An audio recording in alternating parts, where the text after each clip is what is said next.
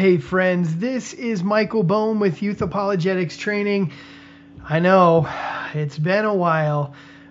In fact, I think it's been about 3 weeks since I've posted anything. I apologize. It's been a long time. My excuse is this. I've been having some health problems. I don't need to elaborate on here, but other than that, just to tell you guys that I could use your prayers. As far as I can tell, I'll be just fine, but they have kind of messed with things a little bit. In conjunction with that, I've had the privilege of teaching at the church I attend for the last month straight. And between teaching and this issue that I've been dealing with, it's just been a rough month. Whatever the case, I'm back. I'm going to keep podcasting. Don't worry, I'm not going anywhere. I just had a little hiatus there. Having said that, I am going to post those 5 teachings that I did at the church. They're on 2 Peter. I taught expositionally through the book of 2 Peter. And if any of you guys are familiar with 2 Peter, there's a lot in there about false teachers. So if you can imagine, I have a lot to say on that subject. Some of it will be review for you, but at the same time, a lot of it, well, it's just good Bible teaching. So I'll be putting those online along with my regular weekly podcast to try and make it up to you guys.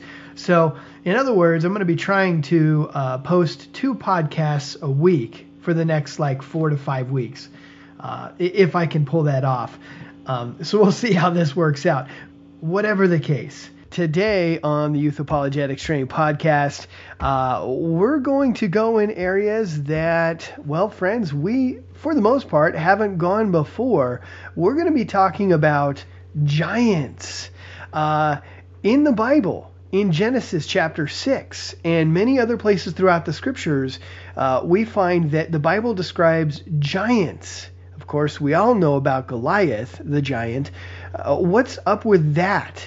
When you look the fossil record, as far as secular science is concerned, there are no giants. So today we're going to be speaking with Chris Leslie of the Greater Ancestors World Museum, also his website, greaterancestors.com. And we're going to be talking with Chris about the existence of giants throughout history. Are there giants? Have there been any giant skeletons found, giant animals, giant plants, giant human beings? What evidence is there of these rather large beings that are described in the Bible? And so with that, Chris Leslie, welcome to the Youth Apologetics Training Podcast. Thank you. So, friends, today we're going to be talking about giants. The Bible clearly describes giants in the Old Testament. For example, we see in Genesis chapter 6, there were giants in the earth in those days and also afterward. We see, of course, everybody knows about Goliath. Right. There's Og, king of Bashan. This guy was supposedly somewhere around 9 to 13 feet tall. The estimates on that are all over the board, but he had a pretty big bed. And yes, throughout the Old Testament, we see examples of giants. Now, from secular anthropology, from the fossils we find in the dirt, what we see in museums, as far as the secular world is concerned, there are no giants. Right. So what's going on here, friends? Is this a contradiction, or is there something else going on here? And I guess, furthermore, well, we're going to be talking to Chris Leslie today about this, and furthermore, how does this the existence of giants impact the evolutionary worldview? Okay. And so with that, Chris, tell us about your museum and your ministry, first of all. Okay. My museum is based on a concept called Greater Ancestry, and it's a 3-tier concept. It's basically about giant humans, giant animals, and greater technology. And those three things are linked. You mentioned Goliath, and one of the cool things that research that I've done is in the cubits. And like you said, the measurements are all over the place. So I decided to do some research into the cubits, and most of the heights of Goliath are done with a common cubit, which is 18 inches. That's the most modern. Right. But the Hebrew cubit in the past, it was one of the earlier ones. It's 24.83. Whoa. In length. So the further you go back in time, the larger the cubit is. So you have to wonder, what does that mean? Huh. And I estimated Goliath's height he was about 13 feet tall, and that's pretty tall for somebody of recent times. Yeah, he would devastate in a basketball game. I mean, he'd just slaughter everybody. But also at the museum, I have a couple of replicas. The Gath inscription and the Two Gates inscription, both of those have Goliath's name on them. The originals, they come right out of Israel from the area where David slew Goliath. So it's both of them are testimonies to the existence of Goliath. So it's not just a myth. It really happened. Right. So where is your museum? It's in Jacksonville, Florida. Okay. The location is really unique. In Jacksonville, Florida, at the turn of the century, there was a big fire here, and it just completely leveled the city. So a lot of these architects, world-renowned architects, came here and built the city back up, and they built a lot of banks here in this location. And so at the time, they had these tunnels that go underneath the streets, that go from bank to bank, and they were inaccessible to the public. So my museum is not only in one of those tunnels, it's in a 1,600 square foot bank vault. Oh, no way. Yeah. Oh, that's fun. So you have a Hidden History Museum inside a bank vault. The Hidden History Museum. And what's the mission of this museum then? The mission is it's actually part of a bigger goal. By trade, I'm an artist. I'm a theme park artist. So I sculpt whales and sharks and pirate ships, that kind of stuff for theme parks. I've done stuff for the Spy Museum in Washington D.C., and I've done some stuff for Ripley's, believe it or not, and various other theme parks. So I think the museum is just a stepping stone. If I ever get the funding, I want to do a full-blown theme park based on giants, because I think wow, it sort of lends itself. But for now, the museum is a really fun project for me. So this is a museum that pretty much it just documents and displays artifacts that reveal the fact that there were greater ancestors on this planet. There were greater human beings. They were faster. They were bigger and better and stronger animals in the past. Right. As if you would think we were evolving backwards. Yes. I mean, if evolution, if this paradigm if this theory is true, we should be getting bigger, stronger, faster, but it actually is the case that is going in reverse. Entropy has taken over, and we're actually getting the gene pool is shrinking. We're getting smaller. We're getting weaker. Yeah, and as you walk into the museum, one of the first things you see is a dragonfly that's 5 feet wide, and there was one that was found in a cave wall in Italy that's this size. It's the largest example. And then right after that, you see this map of horses, and these are horses, the locations of all these horses that are 10 to 13 feet tall from the fossil record, a species called Equus giganteus. And while a lot of mainstream creationists, are talking about rib count, and what Hyracotherium really is, I'm showing the devolution, of the horse. I'm showing that it was larger in the past and getting smaller.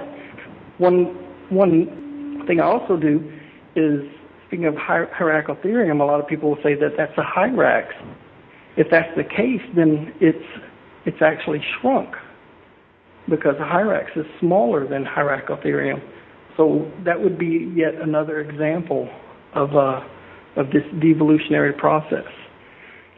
When I debate, I try my best not to cross-debate. And I saw a banner of a creation group, and it said evolution versus God. And I would never, I might just walk away from that, but I would debate evolution versus devolution. I like to keep it simple and, not mix apples and oranges. If I were to debate, God, on the side of God, I would debate against nature. That's pretty much the bottom-up designer for evolution. It's actually a pretty good way to debate. One of the weaknesses of creation scientists and the like who debate is, well, when you get in these debates, well, we absolutely have the upper hand because the theory of evolution has very little going for it. Right. But the atheist just turns around and goes on a tirade poking holes in the Bible, coming up with Bible contradictions. And, I mean, there's so much you can bring up. And all of these things that are brought up in these debates have great answers. Unfortunately, it takes you a lot longer to answer the question than it does to bring up an objection.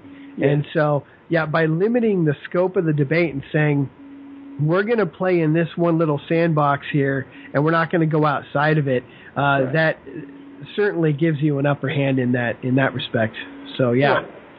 And, when you talk about greater ancestry, of course, the opposite of that is common ancestry, the idea that, there's this tree and everything is linked together. I always use the term devolution and common ancestry. It's 2 points that I believe that the current creation model is missing.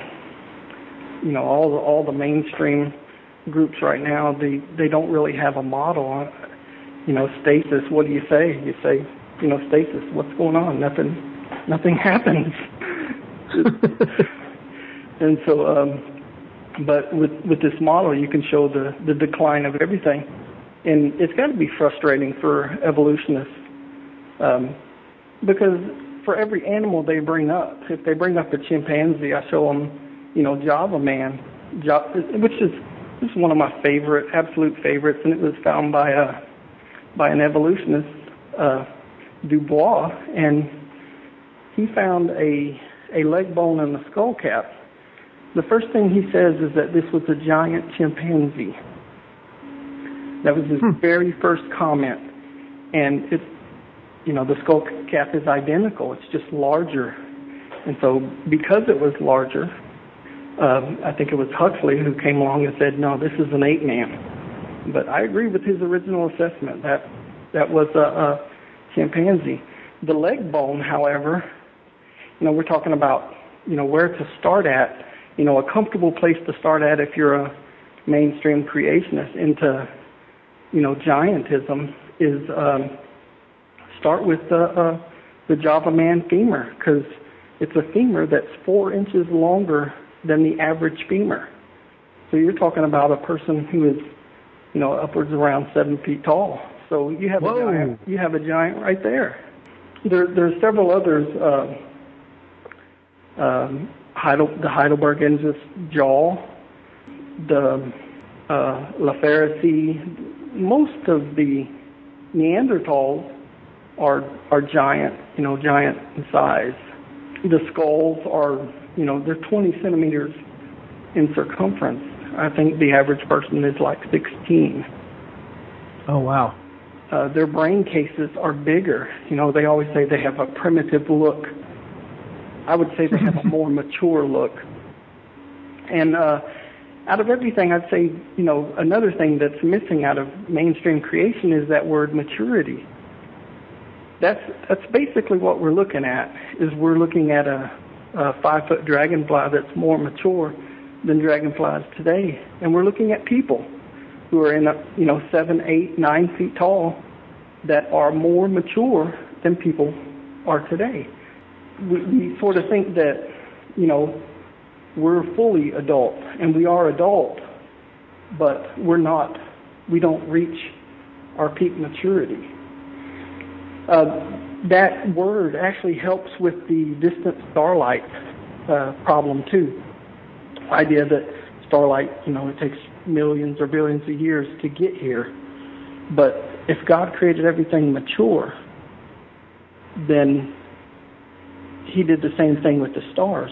Because the Garden of Eden, there wasn't two babies, with a bag of seeds, in right? the sand with a bag of seeds and eggs. They were fully adult. So it wasn't just some of the creation, all of it was fully mature. And it had the appearance of age. Yeah, absolutely. All right, yeah. So on your website, greaterancestors.com, you have some amazing examples, just tons of examples of various giant skeletons that have been found, giant artifacts. I guess I'd like to start in the area of stateside.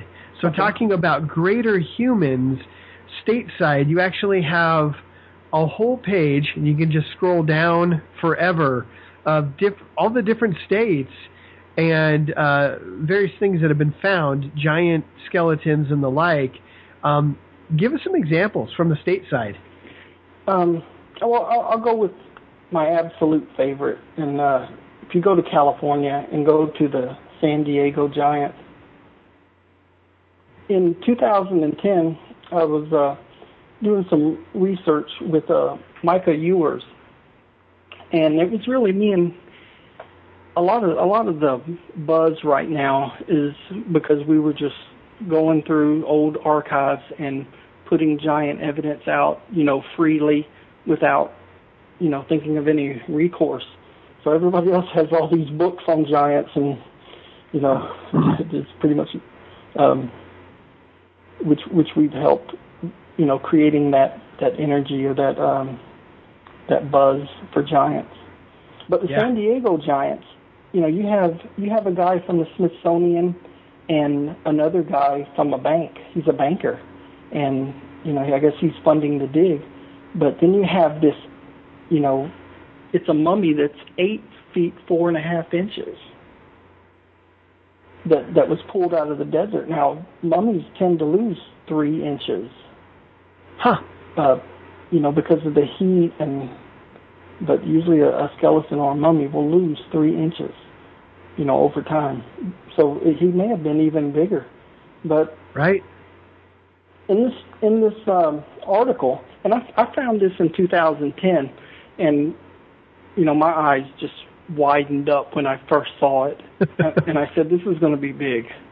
I said, no one has seen anything like this in recent times. So I put that out there. Now the story says that the Smithsonian tested it, and they said that that it was a fake. So it's not concrete evidence, but the Smithsonian is involved in, they're well known to be involved in a scandal with the giants. Now, their name is in almost all these stories. It says that the Smithsonian, will take the mummy or skeleton, and then it's never heard of again. Then it's all denied that it ever existed. But they're involved in more than just giant scandals. There's other scandals, and you can look up Smithsonian scandal, and you can see all kinds of stuff. The idea is, does that make me, a conspiracist? Anybody who was looking, at the Piltdown Man and saying that it was not fake, that it was, or saying that it was fake, was probably called a conspiracist. So I would say, if the other way, conspiracy, it's a conspiracy too, because if you believe that all of these accounts, which have the Smithsonian involved in, if all of them are wrong, or if they all got together and put these fakes out, then that's even a bigger conspiracy, instead of just thinking that this one group or institution's doing it. Let me see, what are some other ones? I had a guy from the, I think what it's called, from Ripley's Believe It or Not. He's the vice president. He came in and he was looking at some of the posters that I have on the wall, and it mentions I think it's the Yosemite mummies in California. See if we can find that. Yeah, the Yosemite mummies. And he walks by and he says, "We own that." And he's looking at that mummy. It's a female mummy holding a baby, and it's about 6 foot, a little over 6 foot, almost 7 foot tall. But I asked him, I said, where is it located now? He said, it's in Ripley's in Mexico. He said, we've got a Ripley's museum in Mexico, and it's there. But it was kind of neat. He said, we love the giants. So the vice president of Ripley's actually came through the museum here. That's fascinating. I grew up on Ripley's, so it was always fun to watch. As you scroll down, you can see some that are very similar, like the Bridal Veil Falls mummy. That's another mummy out of California. There's a lot. Out of all of these, you would think that it would be exhausted. I'll bet I could double this amount if I had 3 people working around the clock to put up the information for me. I have that much that hasn't been, I do not have enough time to put all these giants onto my website. And, you can see right now that my website is, there's a fair amount of material on it now, but I could easily double it with the research that I've done. There's a lot of various giants where they are women clutching babies. Yeah. Now in Michigan, there's a giant handprint in Copper Harbor, and I want to see if I can get up to Michigan. There's several handprints that are up there that people have carved, and what they'll do is they'll put their hand up and they'll carve around it so to show the size of the warrior or whatever. But there's several of them that are really huge, and there's several that are in Michigan that have 6 fingers, and I want to at some point do a road trip and go up there and see if I can get some replicas of those. Michigan has a lot of giants. The most concentrated right now is Ohio, and I've got evidence for all the counties in Ohio except for 12. So let me see, how much is that? That's it's about 60. I have about 60 of the counties that have giants in them in Ohio that I've mapped out. So it's almost the entire state, every county. Before I'm done, I believe I'll have all of it mapped out. One thing that I've done is also in the museum, I have a map of Florida just to try to bring it home to the locals. And I have 40 articles on this map that show the different locations where giants have been found between 7 to 12 feet tall on that map. And it's amazing. Right below me is is St. Augustine. St. Augustine's one of the, I think it's the oldest city in the United States, and they talk about the Timucuan Indians being 7.5 feet tall. You can go up here to the Golden Isles just above me in Georgia, and there are giants that are reported there. In Brunswick, there's a report on a 13-footer. Now, all this is within 40 miles of me. Wow. In Amelia Island, there were 3 skulls that were dug out. One of them was a very large skull with double rows of teeth, and another one had triple rows of teeth. And Amelia Island is between Jacksonville and the border. You go towards Tallahassee, and there's stories about, the Spanish explorers and, these giant native chieftains, that were 1.5 feet taller. Even here in Jacksonville, a French explorer says that there were, they met Indians that were 1.5 feet or a head and a half taller than any of their men. So it's, it's where I'm at. It's where you're at. It's everywhere. It's amazing how much evidence there is. And I wish that the mainstream creation groups and churches would lose this fear, because,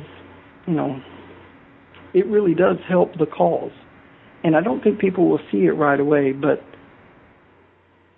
I think that when, people start recognizing that, hey, there's a giant for a chimpanzee, there's a giant for a gorilla, there's a giant for, for an orangutan. When all those pieces come together, I have to believe that they will lose their faith in pantheism and evolution, and start to move towards, well, if everything was better, it does look like it was designed, like it was intelligently designed. Yeah. And things just continue to go downhill from there. Yeah. Absolutely. And again, it's a problem for churches when they have to deny certain parts of the Bible. Mm-hmm. When you start saying, oh, well, when the Bible talks about Goliath, it was just speaking in hyperbole, and these giants mentioned in Genesis 6, well, that's actually just the descendants of Cain, or something along that line, and they were just really bad people. They weren't really that big. Well, now you're allegorizing the Bible in a sense. That, or you have to admit to some kind of a Bible contradiction. Right. Whereas we have positive evidence. We have quite a bit of positive evidence that there were giants on the earth at one time, humongous human beings, plants, animals, and it's actually positive evidence for the Scriptures, one, and two, it's actually quite a knockout blow for the theory of evolution as well. Your site is awesome because, it looks to me like what you have examples from all 50 states, right? Yeah, all 50 states have examples, and I said, I've got 5 or 6, maybe 700 more that I have still yet to add to that. Well, if there's anybody out there listening who wants to help and volunteer with Chris, I'm sure he'll take you. Yeah. So, you also have a link under Greater Humans for international. Mm-hmm. What types of finds have been found internationally as far as giants go? One of my favorites is the Castelnau skeleton, and it's from France. And this is brought by Micah Ewers. He's the one that first showed me this, but I replicated these actual bones, and these are peer reviewed. They were peer reviewed back in the day. Oh, so you can scroll over to France and see the Castelnau, but you can come to the museum and see how big the femur bone is, how big around it. It looks like a cow bone, and it was studied and tested and found to be legitimate, and it was definitely human. I think at the time the estimates were somewhere, and this is one of the largest examples, possibly 11, 12 foot. Wow. One of them that I thought was... Now, while we're in France, the Glozell handprints. Now, that's a very interesting one. I have a replica of one of the Glozell handprints. I was allowed a photograph of one of the handprints. Now, the Glozell Museum, I have to, go through and type everything up and then go through Google Translate and send them a letter in French. But I contact them about every year to see if I can get pictures or more information about those finds. From what I know, they have about 15 handprints. The one that I have is the smallest, and it's 8 3/4 inches. The largest they say is about 15. So a 15-inch handprint, there's people that have had a 12-inch handprint. So we're talking about, in excess of 3 inches. But if you come and, people put their hand in the Glozell handprint here at the museum, and they always say, wow, that's a big hand. And I say, that's the smallest of 15. And that just blows their mind. Wow. What about this Egyptian finger? Oh, yeah. That blew me away. That's one of those that, now we're breaking out of, the idea of it just being a greater ancestor. Now you have to get into the, is it Nephilim? There's some people that have said that it might be, an enlarged finger from like acromegaly or something like that. And there are examples of that, but never, their joint links never match up. So this is a perfect finger. Supposedly it was one of those that is stolen. It's stolen now. And I guess the people are upset who had it. But, yeah, people broke in, stole it. It's gone. No one can test it. Oh, so all we have is pictures of it. Yeah. However, I do think it's interesting, and I've replicated that one as well. And you can see a exact size replica of that here at the museum. And I think I remember seeing that it was 15 inches long. Yeah. Just the finger. Yeah, and what's really blows my mind is that it looks like a pinky. Out of all the fingers, that's the one it looks like, is the pinky. Oh, man. Yeah, I'm looking at it. I would suggest if you're a little bit sheepish about, the giant subject, I would stay away from the really big stuff. And I would start looking at the Neanderthals. Several of those, they just have a larger brain size than today. I would also suggest to go through and learn what averages, what the average femur length is and what the average of different bones are. So, that's the best place to start. Then you'll recognize what is a giant. And we're just talking about, between 7 to 9 feet for the most part. Yeah. Robert Wadlow, he's the largest. If you go to Wikipedia, it says he is the largest person for whom there is irrefutable evidence. And Guinness Book has him as the largest person that ever existed. So I made a couple of YouTube videos. The first one's called 100 Ancients Taller Than Robert Wadlow. And these are just people, within a foot taller than him. And then I put out another 100 Ancients Taller Than Robert Wadlow. But it says specifically that there's no one taller. He's the tallest person ever. So it kind of gives you, the perspective, if I can come up with 200 people taller than him from history, just barely taller than him, then what is it that people are being taught? Man. So I'm being a little distracted here. He was 8'11". Yeah, 8'11". And you look at these pictures, and he's just huge. Yeah. Yeah, you can go to my YouTube page. I've got several videos. One's on Spanish explorers, multinational explorers. In Colorado, I think it was Coronado he discovered the Colorado River giants, and so there's several others. You can hardly name a Spanish explorer that did not mention giants. I mean, it's across the board. What is your YouTube page? I think there it is, Chris Leslie, yeah. YouTube. Yeah, there we go. And if you just type into Google Greater Ancestors YouTube, you'll be able to find it too. Yeah.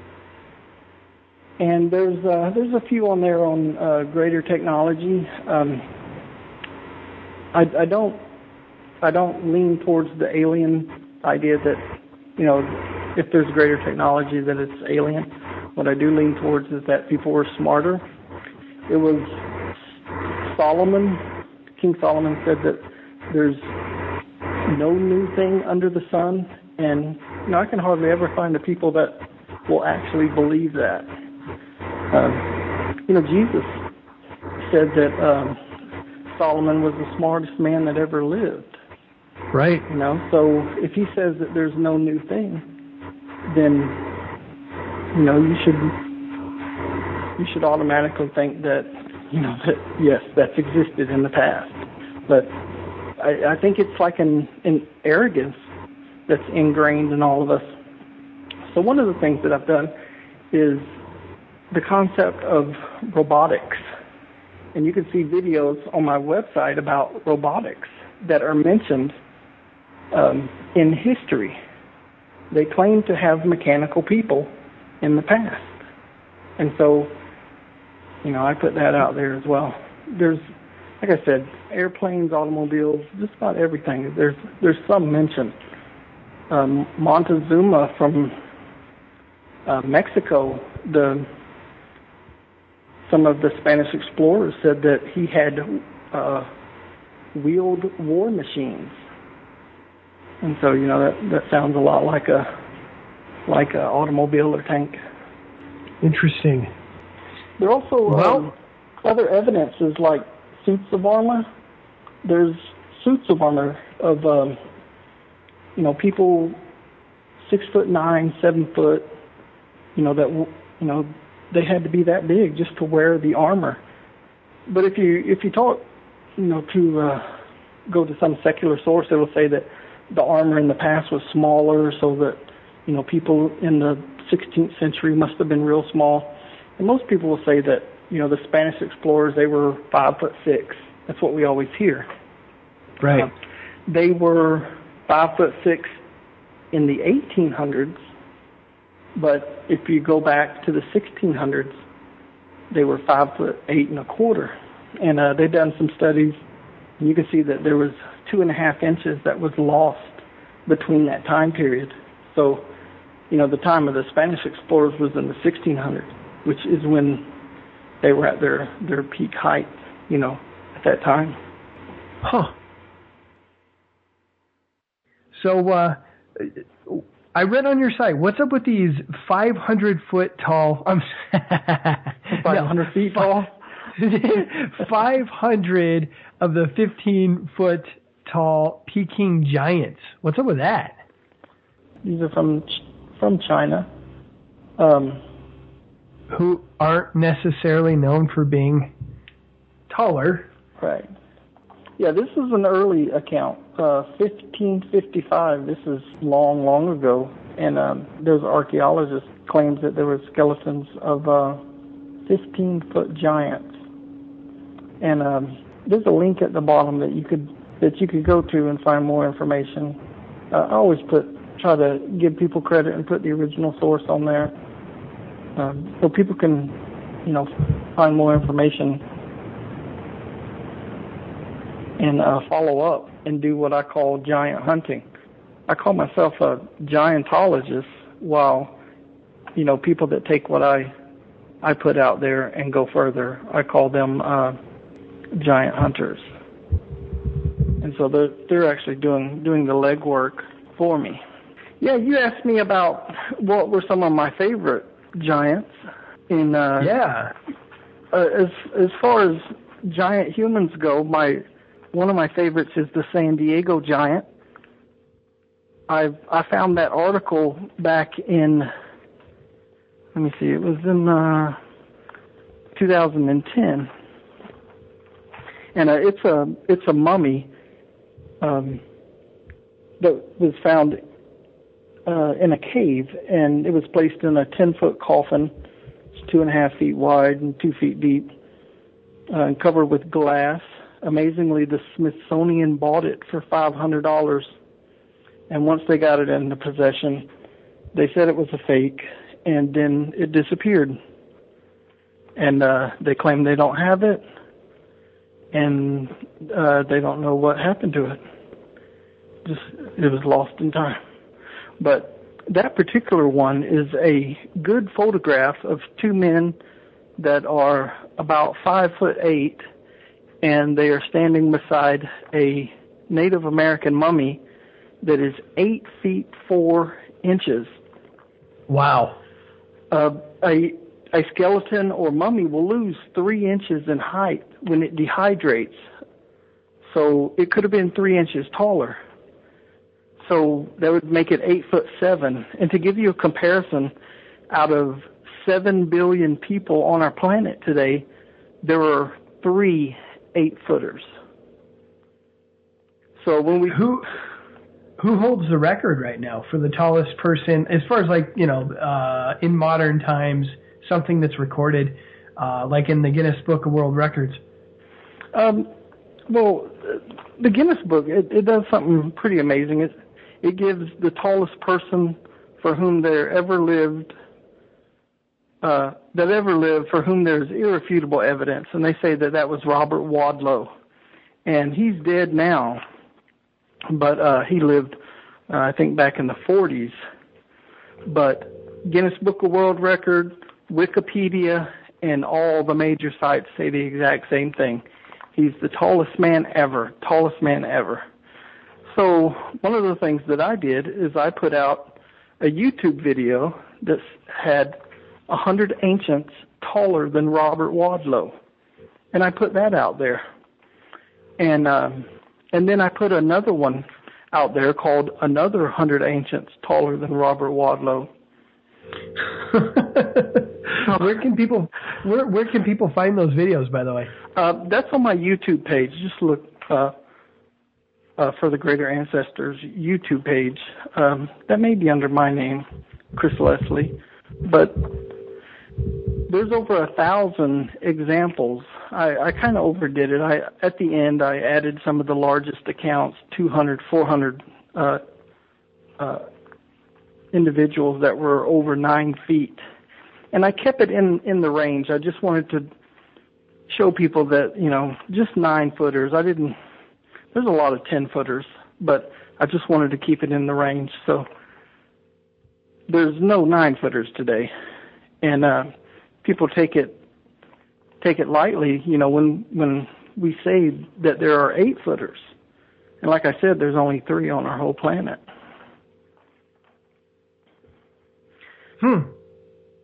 Yeah, that is interesting. And yeah, you're right. It is Chris Leslie is your YouTube channel. Okay. But I found it just by typing into Google Greater Ancestors YouTube. But either way, yeah.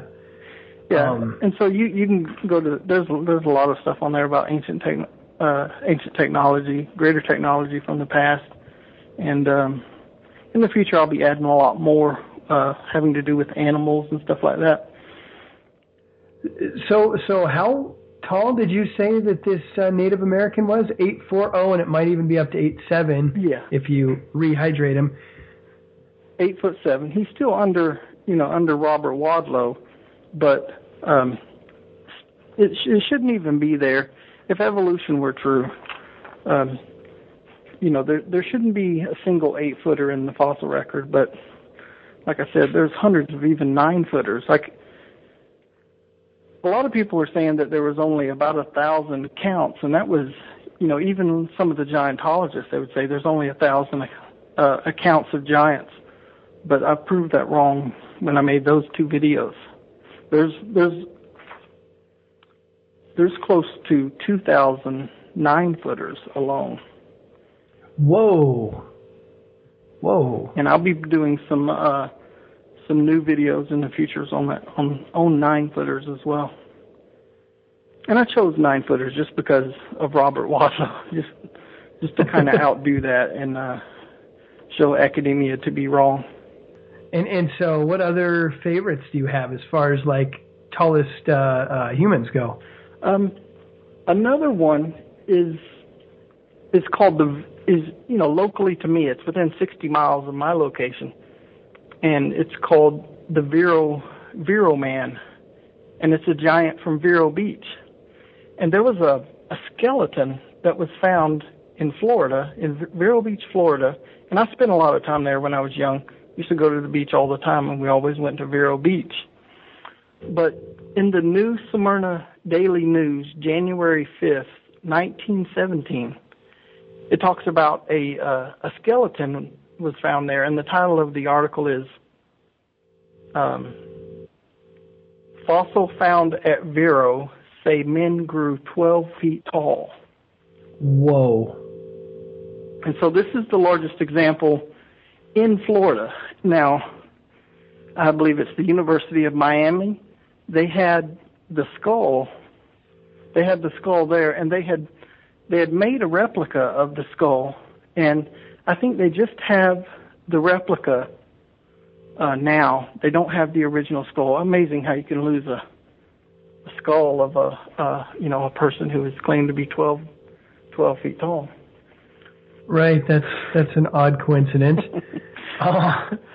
But I'm planning on doing some follow-up research on that, and I'll be making a road trip and trying to locate 18 folders on Vero Man, and then I'm going to bring them back here to the Greater Ancestors Museum, and I'll have those for public display so people can see that. Right now at the museum, we have posters for sale of the San Diego Giant and Vero Man as well, and there's some other leads on there, like some titles of different articles. I have a list of every news article on that poster that Vero Man appeared in. So that's a pretty good thing for giant hunters to have. So let me ask you this, and this one's coming from nowhere, but as far as giants go, is there any specific traits that are common to these giants? I don't know, extra fingers, extra toes, extra teeth, strange facial features, elongated skulls, anything like that? As far as the elongated skull, I've spoken with Brian Forster down in Paracas, and he sent an email to me saying that, the skeletons that have been found associated with these elongated skulls were 7 feet tall. Now, people say, well, 7 foot, we have 7 foot people today, basketball players and stuff like that. Mm-hmm. But if you were to go and start digging up graves right now, you would have to dig up randomly 2.3 million to find a 7-footer. That's how rare they are. So it's one in every, 2.3 million is a 7-footer.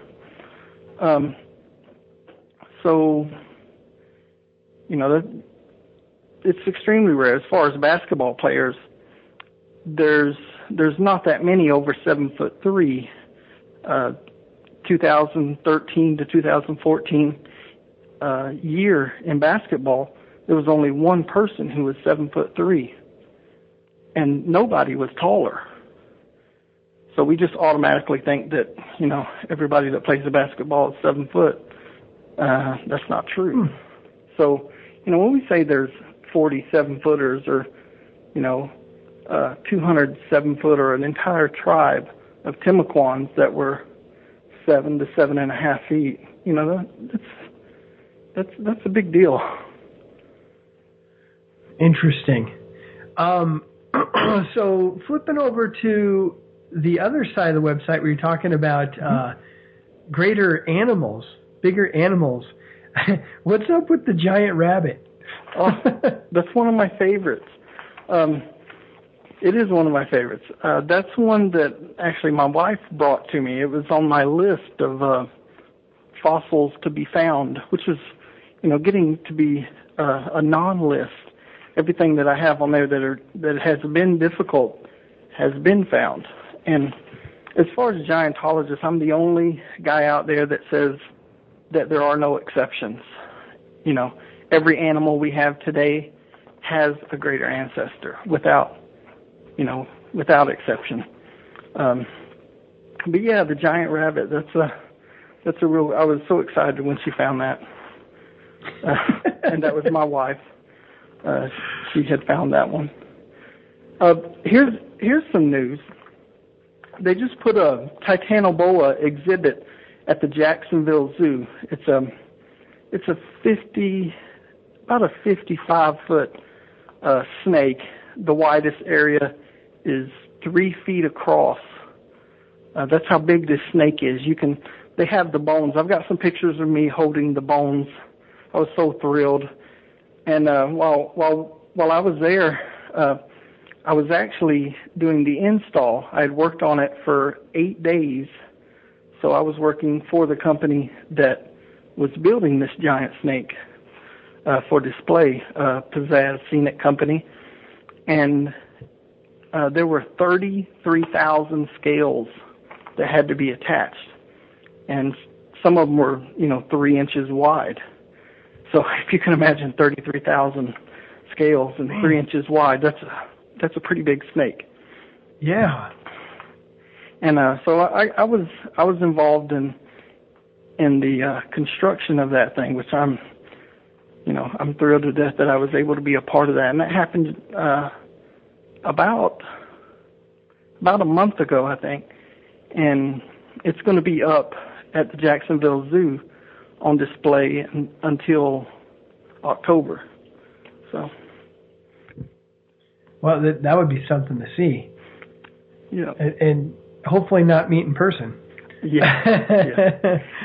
There's also in the museum something I'm working on here, and it's the Otis Wood pit viper skull. Otis Wood is a guy, I believe he's out of Kentucky, and he had found a pit viper, which is basically a rattlesnake. It's 10 7/8 inches from the nose to the back of the head. What? So normally a rattlesnake, has a head that's about 2 inches, and this one is 10 7/8. So I'm halfway through construction of building this pit viper that you can see at the Greater Ancestors World Museum from that size. Wow. Wow. Yep, so that's going to be a neat display. So going back to the rabbit real quick, how big was that rabbit? I'm going to have to check that. I'm trying to remember that one, but it exceeds 10 times the estimated body mass. More than 10 times larger than the wild Caniculus from Spain. It's more than 2 times larger than individuals of the northernmost populations of the largest species of the genus Lepus europaeus. Gosh, I don't know if it says just how big it is. I mean, if there's no actual measurement in here, I may have to go back and check that. But one cool thing on the site, you can see the comparison with the bones. There's several bones And, some of the tips compared to the, normal size rabbit, it's giant size. There's one in particular, it's the second picture going down on that link. And it says 2 centimeters. I mean, that's just the tip. So, that's, when you're talking about 80%, that's insanely huge. Yeah, that is one of my favorites. There's a armadillo. A fairy armadillo. That is a big bone. Yeah, from an armadillo. Even the giant armadillo, that's the name of it. There's the largest armadillos today. They call it the giant armadillo. I think they need to change the name just because of the ones in the past. That bone is huge. And what bone would you say that is? That is definitely a femur bone. A femur bone, and it is easily half the height of this guy holding it. Yeah, so it's 2.5, 3 feet, something like that, close to it. And it's got the girth of a tree trunk that's probably, maybe a 15-year-old tree. Yeah, the bone itself is the size of a man's leg, in diameter. Yeah. Easy.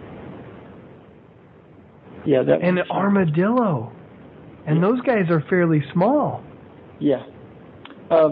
One of the largest ones is Peltophilus giganteus, and I don't believe that one is on my website yet. But that one is from a pink. Today it's called a pink fairy armadillo, and there are 2 species. One of them is 3 inches long. The other one is 5 inches long. That's how big they are today. In the fossil record, it's 20 feet in length and has a set of horns, and it's called Peltophilus giganteus. And that's one of the largest. That's the largest example I know, and it comes from the smallest example today. I think it's the most extreme example of an animal shrinking. And they do seem to shrink at different rates too. None of them. I guess it's because they're programming. The designer, when God made them, I guess he thought up, in time span how small every animal would be, in accordance to man. So he keeps everything in balance. Okay, so on that note, we see all of these giant animals. We see humans being larger in the past. Mm-hmm. What does that mean for an onwards, upwards, bigger and better evolutionary paradigm? It means that just the opposite is happening of what, it means evolution has the inconvenience of being false. It's just wrong. It also means that evolution has devised a clever way of getting rid of 98% of the fossil record to promote an anomaly. Greater ancestry is a scientific model that works within all fossils. Evolution is a framework, common ancestry, which works in an anomaly. The evolutionists, they get rid of 98% of the fossil record with one word: extinct. The truth is all these animals are mislabeled extinct. They are the animals that are living today. They are just have shrunk. So what the evolutionists do, they compare different species and they rank them, in different orders, completely different species, and they ignore all these giants. And to give you one really good example, the giant horse, the horse evolution chart goes, it's one of the clearest examples of what they call, evolution from a smaller animal to a larger animal. But the truth is that they're completely different animals, different rib count, different bone structure, different number of toes, and even in some of those you can see that the larger ones were earlier and they shrunk. But evolution avoids, like the plague, the giant horses, Equus giganteus, Equus enormous. There's even some normal-sized horses that are found, at the same level and below the earliest horses, supposedly in the evolutionary timeline. But in Oregon, in Montana, in Texas, there were horses that were found at the time in back 1800s that were reported to be 30 feet tall. What? And there's not one example. There's 3 examples from different states of horses 30 feet tall. There are multiple newspaper articles, like the Pittsburgh Press, November 4th, 1906. The title is 30 feet tall. Another one, the Oregon Daily Journal, August 23rd, 1906. 30-foot horse fossil is unearthed. No, I'm sure they just didn't know how to use a tape measure back then. Yeah, that might be it. They weren't qualified to make that measurement. Yeah. I'm sure that there are lots of excuses, for this, but one thing's for sure, Equus giganteus, is average 10 to 13 feet tall. It's larger than the largest draft horse, and it's numerous. There's new finds. There was one in El Salvador found about 8-9 months ago. So they're still finding them in Canada, even in Central America. So I think when I'm putting a book out right now called Giant Horse, and that book is going to go through, modern times. The largest horse is a horse named Radar. I believe he's 19 and a half hands tall. A hand is 4 inches. I'll tell you how tall it was.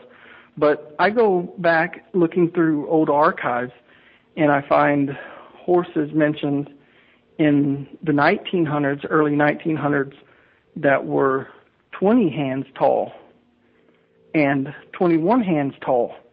And then I go back into the 1800s and show reports of horses 22 and a half and 23 hands tall, where they just consecutively get bigger the further back in time you go. When is that book, when do you think you're going to have that completed? I'm going to try to finish this book out before the year's over, hopefully during the summertime. Are you going to just put it like on Kindle, or are you going to are you going to have it printed, or what are you thinking? I am going to I'm going to have it printed. It's going to be a printed book. I haven't put out a book yet, and what's funny is I've put out comic books. I've done about 6 comic books, and I've had them all to print. And if you're a comic book enthusiast, that's a big deal. And nobody will even talk to you in the comic book industry, until you put out your first book. And it's amazing. I think, in a lot of circles, it's the same way. If you haven't had a book out yet, you're still slightly illegitimate. Well, I'm about to break through that barrier for myself. Oh man, yeah, I am a recovering comic book geek. When I was a young guy, I collected all the stuff, and I still have boxes that I'm holding on to, hoping that someday they'll amount to something. But yes, all the stuff that you're seeing movies of right now, I have those comic books. Yeah. And they are in mint condition, all with backboards, and packed away in a dark place. And that's just something I did when I was a little kid. I had a paper out and I collected all kinds of comic books, and I thought, maybe when I got older, it was like, maybe I should hold on to those. Those might actually help me someday. Right. So, a little tiny nest egg sitting there. Yep. Who knows? I have the same. Maybe now's the time to take them out and sell them. But yeah. But I've done artwork across multiple fields. I'm actually doing some abstracts for the transportation department here in Jacksonville, and also doing murals, and working on right now doing laser tag arenas. It's all black light, so I'm actually working in the dark. All you can see is the glow in the dark paint, when you're painting. But it's really fun. I like the job. So tell everybody about your museum. The museum is in Jacksonville, Florida. It's at 121 Forsyth Street, and you have to go underground in order to go in the museum. So you go into the Atlantic National Bank building. There's always a guard there. You just tell them you want to go see the museum. They'll know exactly what you're talking about. And you go into the underground, which is, there was a series of bank tunnels where they used to transport cash, and it was unavailable to the public. So they had these tunnels going under the streets of Jacksonville. And here in recent times, they've opened up 2 of those tunnels, and one of the tunnels, is where the museum is. I have a gallery in there as well. That's the majority of my space. But in that gallery, there's a bank vault that is between 1,400 and 1,600 square feet. It's a giant vault. It's the largest. Wow. It's probably the largest one in Jacksonville, but that's where the museum. So it's a hidden history and giant museum inside of a bank vault. Oh, that's fun. Yeah, and if a war happens and people are dropping bombs, or there's a tornado, I'll just open it up to the public, and they can come here for safety. There you go. All right. Well, yeah, I might have to come visit that next time I'm out that way. I'm looking at your Facebook page right now, the Greater Ancestors World Museum. Yeah. And there are some pictures on there, and so yeah, looks interesting. So we are trying to boost up traffic on our YouTube page and our website. So we've been doing a lot of things to try to raise money with GoFundMe projects. You can see a couple of GoFundMe projects on the homepage. You can also see donate buttons, and that money goes directly to materials and resources for the museum. And that's on your website, right? Yes.